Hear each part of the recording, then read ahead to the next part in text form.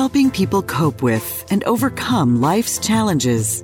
This is Life Transformations with Michael Hart, Canadian Certified Counselor and award-winning psychotherapist. Thank you so much for joining us in another episode of the Life Transformation Show.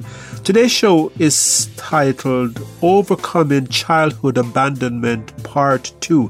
Yes, last week we looked at the first of this two-part series and we used the example of King David's own abandonment by his parents to speak and to illustrate and crystallize this topic.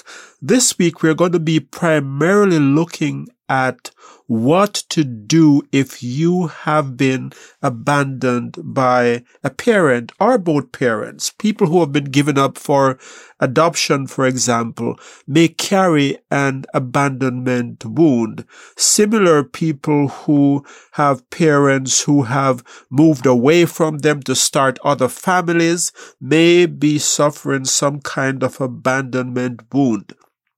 But last week we said that there are other forms of abandonment which does not involve the physical going away of a parent. And we talked about emotional abandonment that can include such things as a parent who is aloof, a parent who is not present emotionally because of mental illness or drug use. And we also talk about abandonment if you have parents who were narcissistic or highly self-centered. If you missed last week's show, I would recommend that you go back and you look at that list that we gave last week, because there are more things that I cannot cover in today's show on that list to see if you have suffered abandonment in your family. Last week, as I said before, we used the story, the example of King David to illustrate this topic. And it's a sort of strange take because not many people think of King David as being an abandoned person or abandoned child.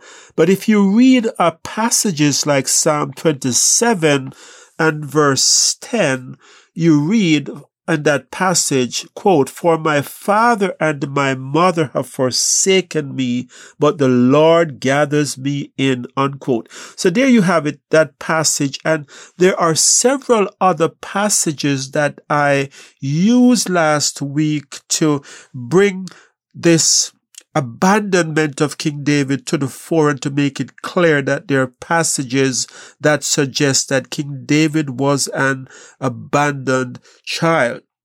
We know of the well-known story in 1 Samuel 16 where when the prophet Samuel asked Jesse to call his sons, he sent for all his sons except for King David. And last week, he wasn't king at that time except for his son David.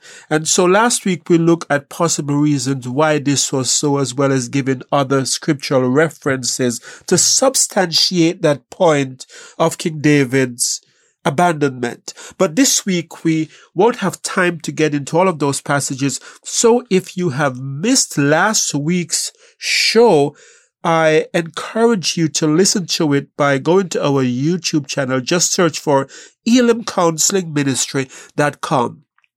Elim is spelled E-L-I-M, counseling with 2 L's, ministry.com, and you will find the show in its entirety there that you can listen to. Last week, we looked at the long-term effects of abandonment and some of the mental health impacts of abandonment. But this week, we're going to be looking at what to do if you have suffered abandonment, and we're going to be given practical tips to help you navigate that difficult experience. As we said last week, there are many physical, emotional, and mental health aspects of abandonment or long-term effects of abandonment. So it's important to know how to deal with it if you have been abandoned, or if you are dealing with someone, helping someone who has been abandoned, how to help them navigate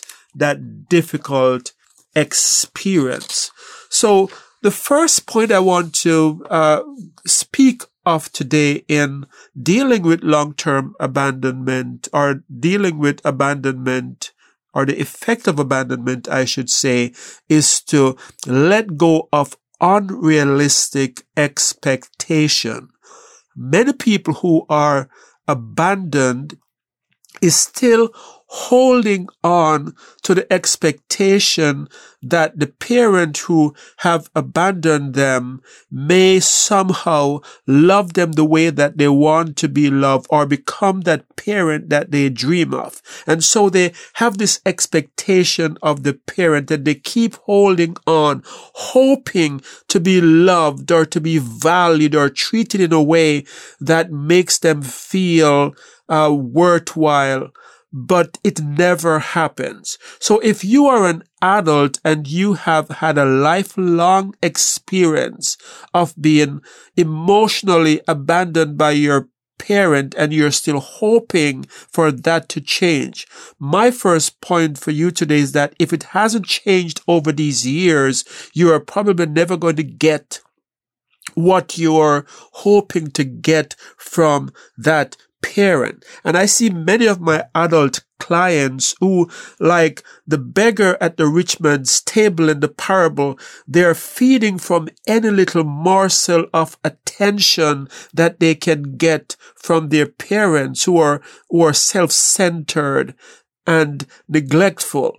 And so they're hoping and holding on to any little crumbs of attention they can get. And it keeps them starved and hoping for affection that will never come their way. And they suffer one disappointment after another, because the father who have abandoned you in childhood is probably not going to be the father that you want them to be in adult life. This is not to say that people can change in some respects, but psychological studies show that personalities do not change substantially over time. And how many of you know that you can be a Christian, you can be a born-again person and still have selfish traits that you carry with you into your relationships?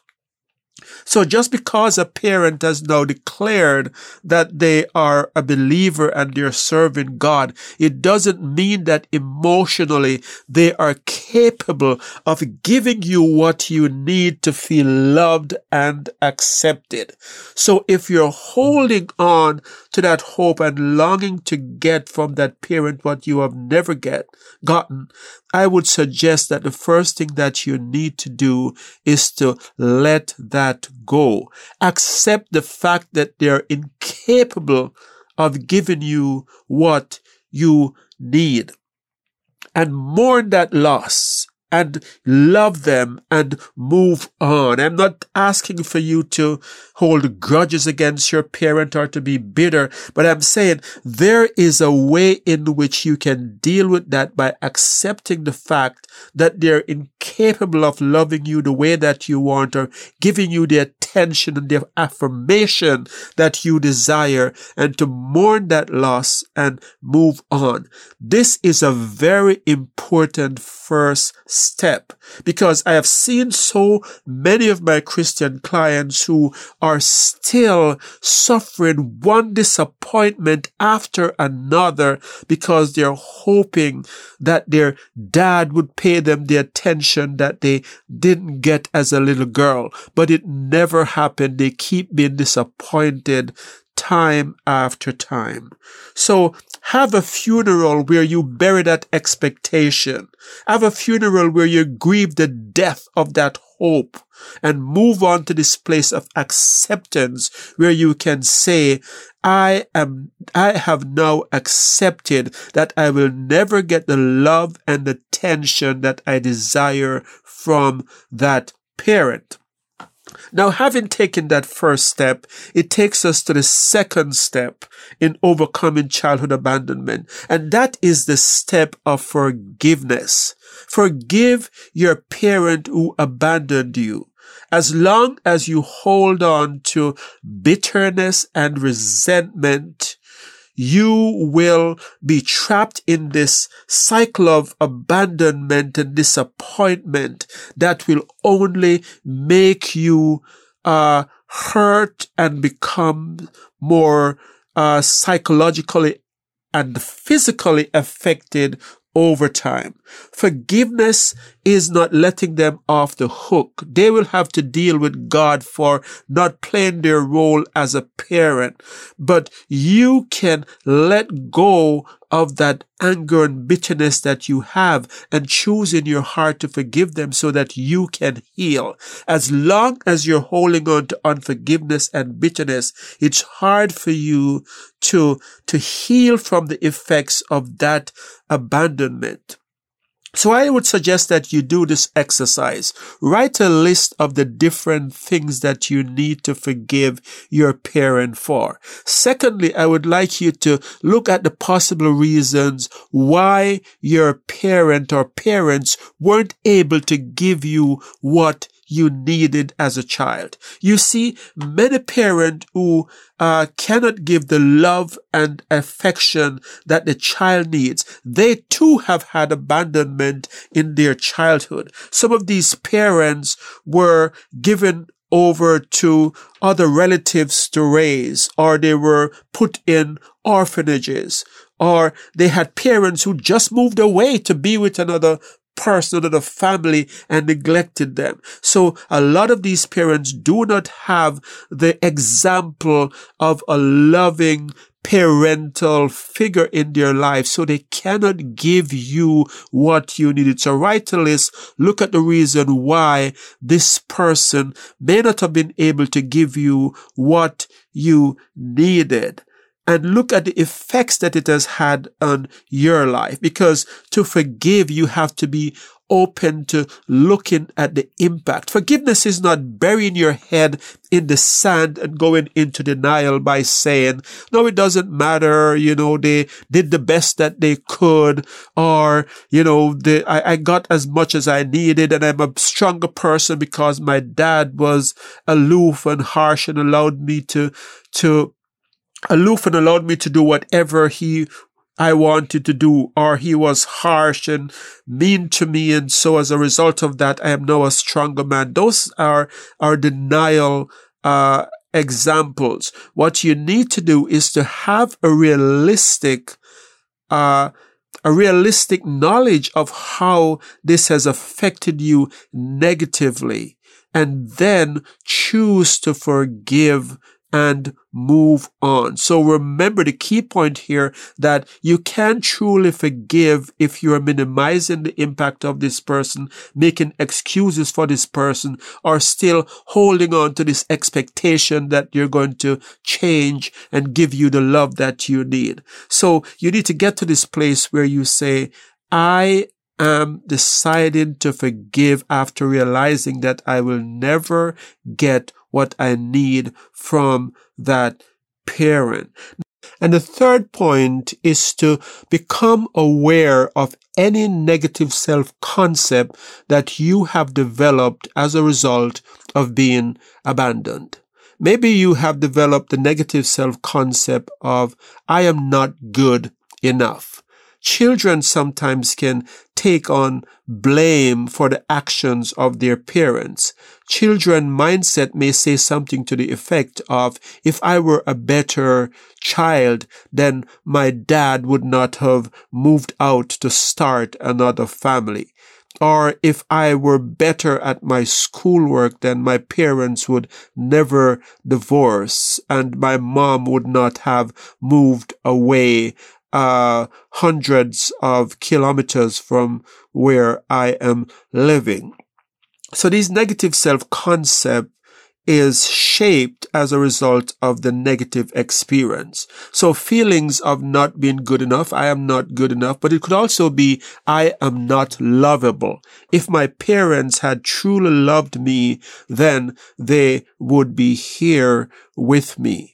There can also be negative self-concepts such as, I am defective. There must be something wrong with me at my very core, because I have seen all these other children who have their both parents who loves them and is involved in their lives. And what's wrong with me? Why my parent abandoned me and wasn't there for me the way that I needed. So this feeling of being defective can also be one of those negative self-concepts. And there's a whole list of negative self-concepts that you can find online. What I would suggest that you do is to get one of these lists and go through this list and begin to identify how many of these negative self-concepts do you carry as a result of the abandonment that you have suffered at the hands of your parents. Now, once you have developed this list of negative self-concept, I want you to see this as lies that the enemy of your soul has tried to get you to believe about yourself. They are lies. They are not true, because your worth as a person has nothing to do with how you have been treated as a child. Michael will be right back. You have been listening to the Life Transformation Show, where award-winning psychotherapist Michael Hart of Elim Counseling Services has continued with the topic Childhood Abandonment Part 2. You can find out more about us at elimcounselingministry.com or by calling 1-877-204-2914, where you can also make a donation to this Christ-centered ministry. Your donations help us to stay on the air and to provide subsidized counseling to those who can't afford it. Back to Michael.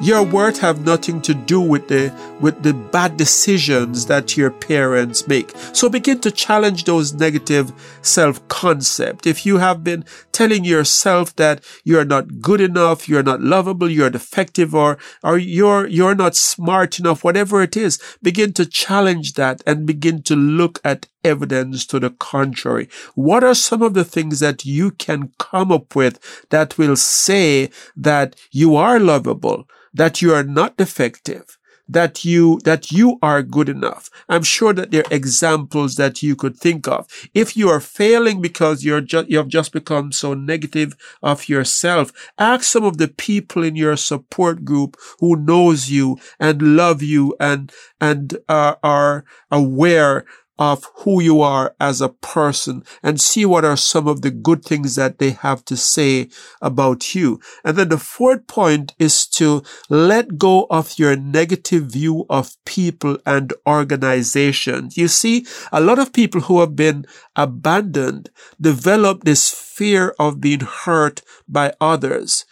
So they develop walls. They develop this concept of others, that others are dangerous. Others will hurt me. And so they build this wall that makes it difficult for people to get close to them in their lives. And so they become isolated and even more sad and more dejected and lonely. So if you are listening and you can say, yes, I have my walls up, I have a hard time letting people in, it is because you have the subconscious or maybe conscious view of others that they cannot be trusted. They are going to hurt me the same way that my parent or parents did.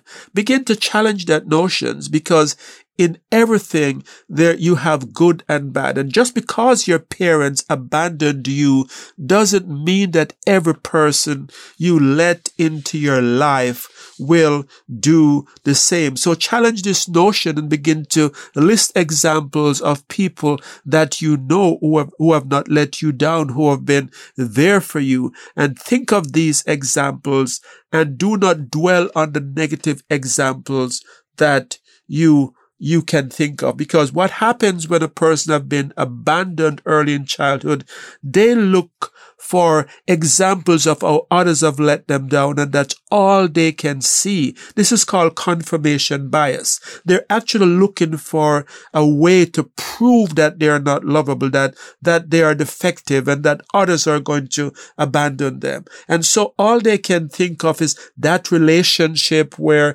this person really hurt me when I trusted them. But what they fail to consider is the many other relationships that they've had with people who have been faithful, who have been steadfast, and who have been kind and caring. And sometimes it's hard for them to see that these people exist because they major on the negative in such a way that it becomes their reality. And the next point I would like to speak on today, which I'll probably take the rest of the show to develop, is to build your relationship with God. There are many studies that have been done that shows that a relationship with God can go a far way to healing emotional wounds and developing this personal, this sense of well-being, this personal sense of well-being. And so one study that I want to quote from today is a study that is published in the Journal of Religion and Health. And this study looked at the perception of accountability to God and psychological well-being among U.S. adults. And so one of the things that it was said in this study, and I'll just read here a portion of the study. Accountability to God as a virtue has not been explicitly acknowledged in the religion and health literature, but the potential value of this concept is implied in research showing that religious norms and expectations have consequences for personal well-being.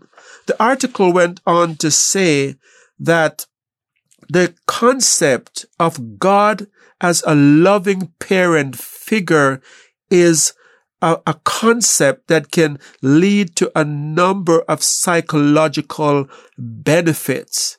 And I'll just read here a portion of that paragraph. It said the component of God who is perceived as omniscient, omnipresent, and omnipotent is generally acknowledged and perceived.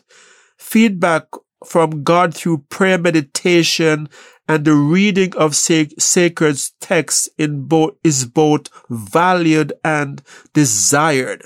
So they are saying this perception of God as a parent figure who is all powerful, all knowing, and whom we get in touch with through prayer and meditation, that this is a practice or a concept that is both valued and desirable. So the attachment that we have to God as a parental figure can go a long way to healing the sense that we have that we are not good enough or we have no worth, because God is presented in Scripture as a loving, caring Father who sacrifices for us on our behalf so that our needs can be met. God is not positioned in Scripture as selfish or uncaring or someone who abandons us. He gives of himself completely through his Son so that we could have our emotional, physical, and psychological needs met.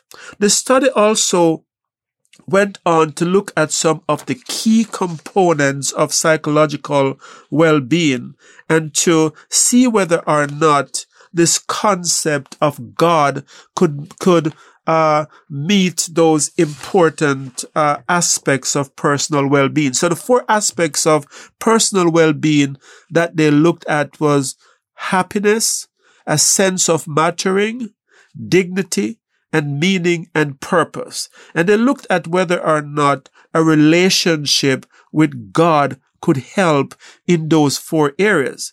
And when it comes to happiness, the research that was done shows that happiness is strongly shaped by social context. And I'm just reading here a section of the study where it says, and is therefore likely to be associated with accountability to God, possibly through self-regulation, social integration, and self-image mechanism. So what they're saying, that a person who has a relationship with God is more likely to be happy because there are principles involved in being accountable to God where you regulate your emotions. You just don't allow your emotions to get you into trouble and do whatever you want to do and suffer the consequences of living a life out of control.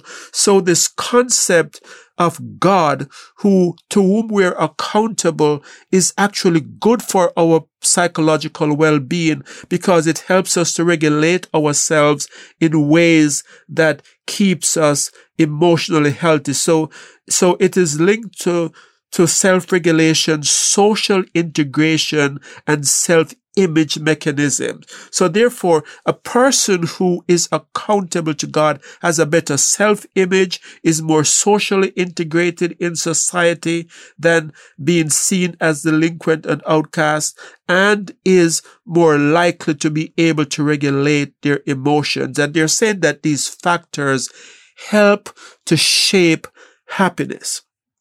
Then they looked at the second factor of whether or not this feeling of sense of mattering. People who abandon often feel that they don't matter. And they says being accountable to God is likely to promote this sense that we do matter. The good that we do matters to God and to society. And the fact that we are rewarded in social groups when we do good and we abide by the norms of the group, we follow the commandments of God, and we are esteemed in the eyes of our spiritual group, it is said that this helps to promote a positive image. And then they talk about dignity. And the Bible shows that we do matter to God. The Bible shows that God tells us that God dies for us. That gives us a sense of dignity. It tells us that the hairs on our head were numbered by God before we were even born. God knows all those details about us. So those spiritual beliefs gives us dignity. And the literature says that this belief in God helps to cultivate dignity. And the fourth, meaning and purpose. Meaning and purpose is shaped by our spirituality or belief in God. When we suffer, the suffering is not in vain. The Bible tells us that God has a meaning and a purpose behind our suffering, that we do matter to God and things are not just happening to us by chance. All of these are powerful mechanisms that is built into your spirituality, where if you take this seriously, you can overcome the abandonment wounds that you suffered as a child. The literature goes on to talk about how you develop that relationship, and it is largely developed through prayer. I wish I had more time to go into that, but I'm quickly running out of time. So I want to thank you for joining us on this episode of the Life Transformation Show. I encourage you to look at this, listen to this in its entirety if you have missed the first part by going to our YouTube channel at elimcounselingministry.com on YouTube. So until next time, this is your host Michael Hart of Elim Counseling Services, praying that God would bless you with all your relationships and keep you sound in mind and pure in heart.